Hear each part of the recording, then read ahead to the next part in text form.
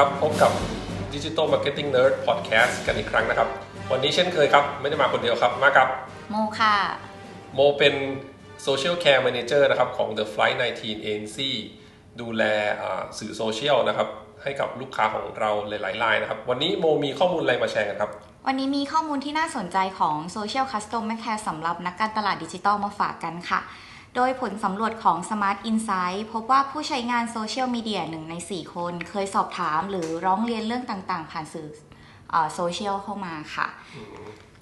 ครับโดย 47% ของผู้บริโภคส่วนใหญ่จะอายุ 18-24 ปีค่ะแล้วก็มี 12% ที่เป็นผู้บริโภคอายุเกิน 55 ปีที่เคยเข้ามาร้องเรียนเกี่ยวกับการบริการเข้ามาในสื่อในโซเชียลมีเดียร้องเรียนหรือว่ามาสอบถามข้อมูลเพิ่มเติมใช่ค่ะโดยจะมีช่องทางการร้องเรียนหรือว่าสอบถามเข้ามาทางสื่อโซเชียลมากที่สุดถึง 34.5% ค่ะลำดับต่อมาจะเป็นเว็บไซต์หรือไลฟ์แชทหรืออีเมลส่วนลำดับสุดท้ายจะเป็น call center ค่ะอันนี้ก็ตรงกับ behavior ของ consumer สมัยนี้เนาะเพราะว่าเราคนเราติดมือถือเราก็คือมีมือถือในมืออยู่แล้วมันง่ายกว่าที่แบบเข้า Facebook เนาะมาร้องเรียนผ่าน inbox หรือแม้กระทั่งคอมเมนต์บนเพจใช่ค่ะง่ายกว่าจะแบบโทรหาใช่ค่ะใช่ข้อมูลต่อไปครับค่ะโดยประโยชน์ด้านแบรนดิ้งจากการทำ Social Customer Care นะคะจะเป็นการตอบคำถามหรือดูแลลูกค้าบนสื่อโซเชียลจะเพิ่มให้แบรนด์ Advocacy ได้ถึงมากถึง 25% ค่ะแล้วก็มีผู้บริโภค 65% ระบุว่าแบรนด์ loyalty เพิ่มขึ้นมากถ้าแบรนด์ตอบลูกค้าได้เร็วผ่านสื่อโซเชียลเนี่ยค่ะครับนี่คือประโยชน์ด้านแบรนดิ้งใช่ค่ะครับเรื่องต่อไปครับค่ะต่อไปจะพูดถึงการเพิ่มยอดขายจาก Social Customer Care นะคะโดยการบริการที่ดีจะสามารถรักษาฐานลูกค้าเดิมได้มากถึง 92% แล้วก็การบริการที่ดีเนี่ยจะมีแนวโน้มในการใช้จ่ายซื้อสินค้าและการบริการมากขึ้น 20-40% ค่ะซึ่งสามารถเพิ่มยอดขายได้มากถึง3เท่าเมื่อดูแลแก้ไขปัญหาที่ลูกค้าร้องเรียนบนสื่อโซเชียลได้ค่ะอันนี้ก็จริงเนาะพูดถึงว่าคือเราเองอย่างเงี้ยเวลาที่เรา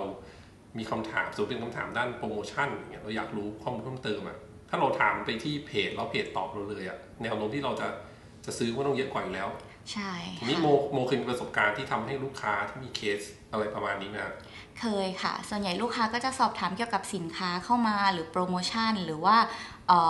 มีสินค้าขายไหมแต่ละสาขาอะไรอย่างเงี้ยค่ะอันนี้จะต่างกับแชทบอทยังไงสมมติว่าแชทบอทมันก็เซ็ตอยู่แล้วว่าถ้าเกิดคนถาม product A สินค้า A มันก็ให้ลิงก์ไปที่สินค้านั้นได้อยู่แล้วอย่างนี้ถ้าเวลาเป็นทำโซเชียลแคร์มันจะแตกต่างยังไง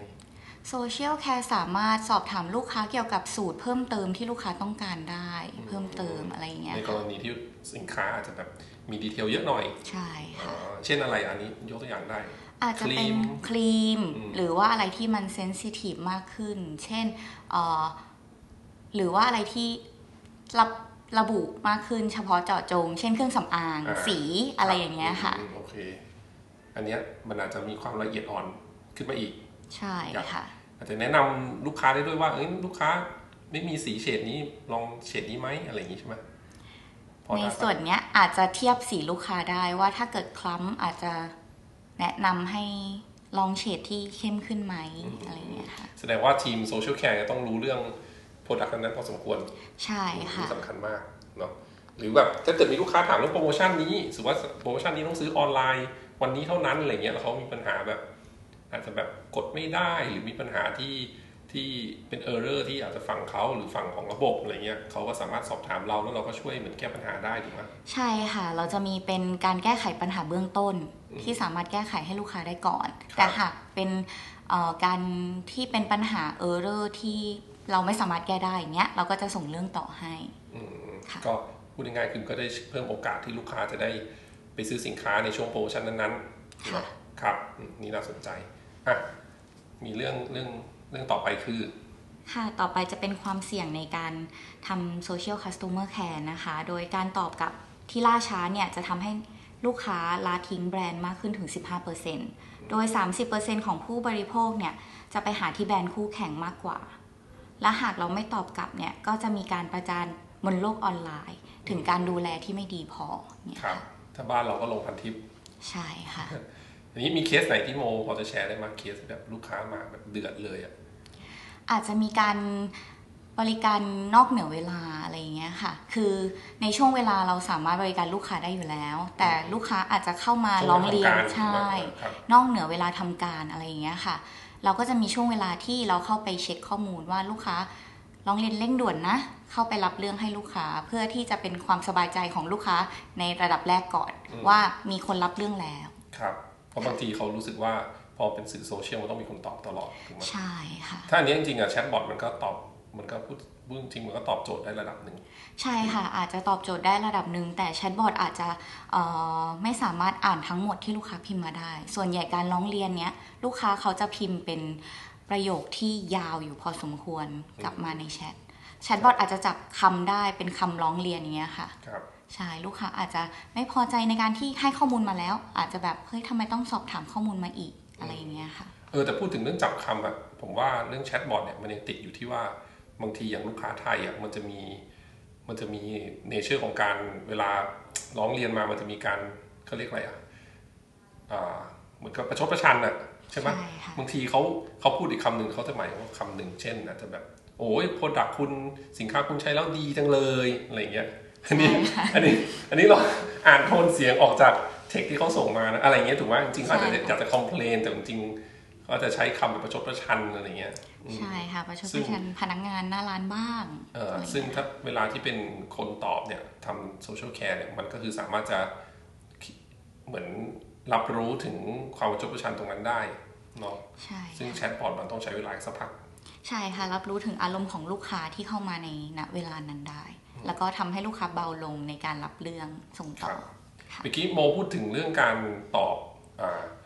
หลังเวลาทำการจริงๆแล้ว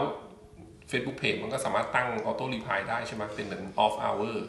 ใช่ค่ะสามารถตั้งได้แต่บางทีลูกค้าอาจจะไม่เข้าใจถึงการตอบออโต้รีพลายของเราเช่นบางทีเขาเข้าใจว่าเราจะเหมือน call center หรืออะไรที่บริการตลอด24ชั่วโมงอะไรอย่างเงี้ยค่ะแต่มันก็มีมันก็มีบางเพจแหละที่มี customer care ดูแล24ชั่วโมงถูกไหมแต่ว่าบางเพจถ้า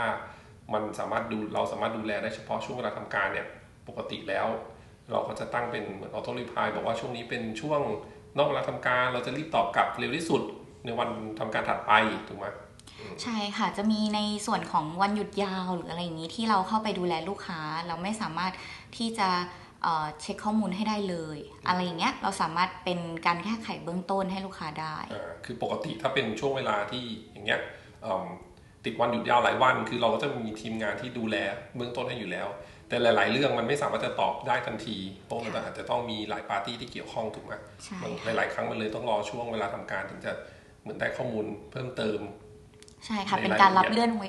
ไว้ก่อนแต่อย่างน้อยคือเขาก็รู้สึกอุ่นใจแล้วว่ามีคนที่รับเรื่องเขาไว้แล้วเนาะอาจจะแบบคอยตอบเขาถ้าเกิดเขาถามตอบมาว่าเป็นไงเรื่องนี้ถึงไหนแล้วเราก็จะแบบเหมือนสามารถตอบแล้วให้เขาแบบใจเย็นลงขึ้นได้ใช่ค่ะส่วนใหญ่ลูกค้าจะเข้าใจค่ะว่าการที่เรารับเรื่องไว้แล้วเพื่อประสานงานต่อในวันทำการอะไรอย่างเงี้ยค่ะโอเคครับวันนี้ก็ขอบคุณโมมากที่มาแชร์ข้อมูลกันนะฮะเดี๋ยวข้อมูลตัวเซอร์เวย์เมื่อกี้ครับที่โมเล่าให้ฟังครับเดี๋ยวจะแปะลิงก์ไว้ในแคปชั่นของพอดแคสต์ครั้งนี้ด้วยนะครับเผื่อสนใจเพิ่มเติมจะได้ไปอ่านกันได้นะครับงั้นขอบคุณโมมากนะครับขอบคุณค่ะครับแล้วพบกันใหม่ใน EP หน้าครับสวัสดีครับ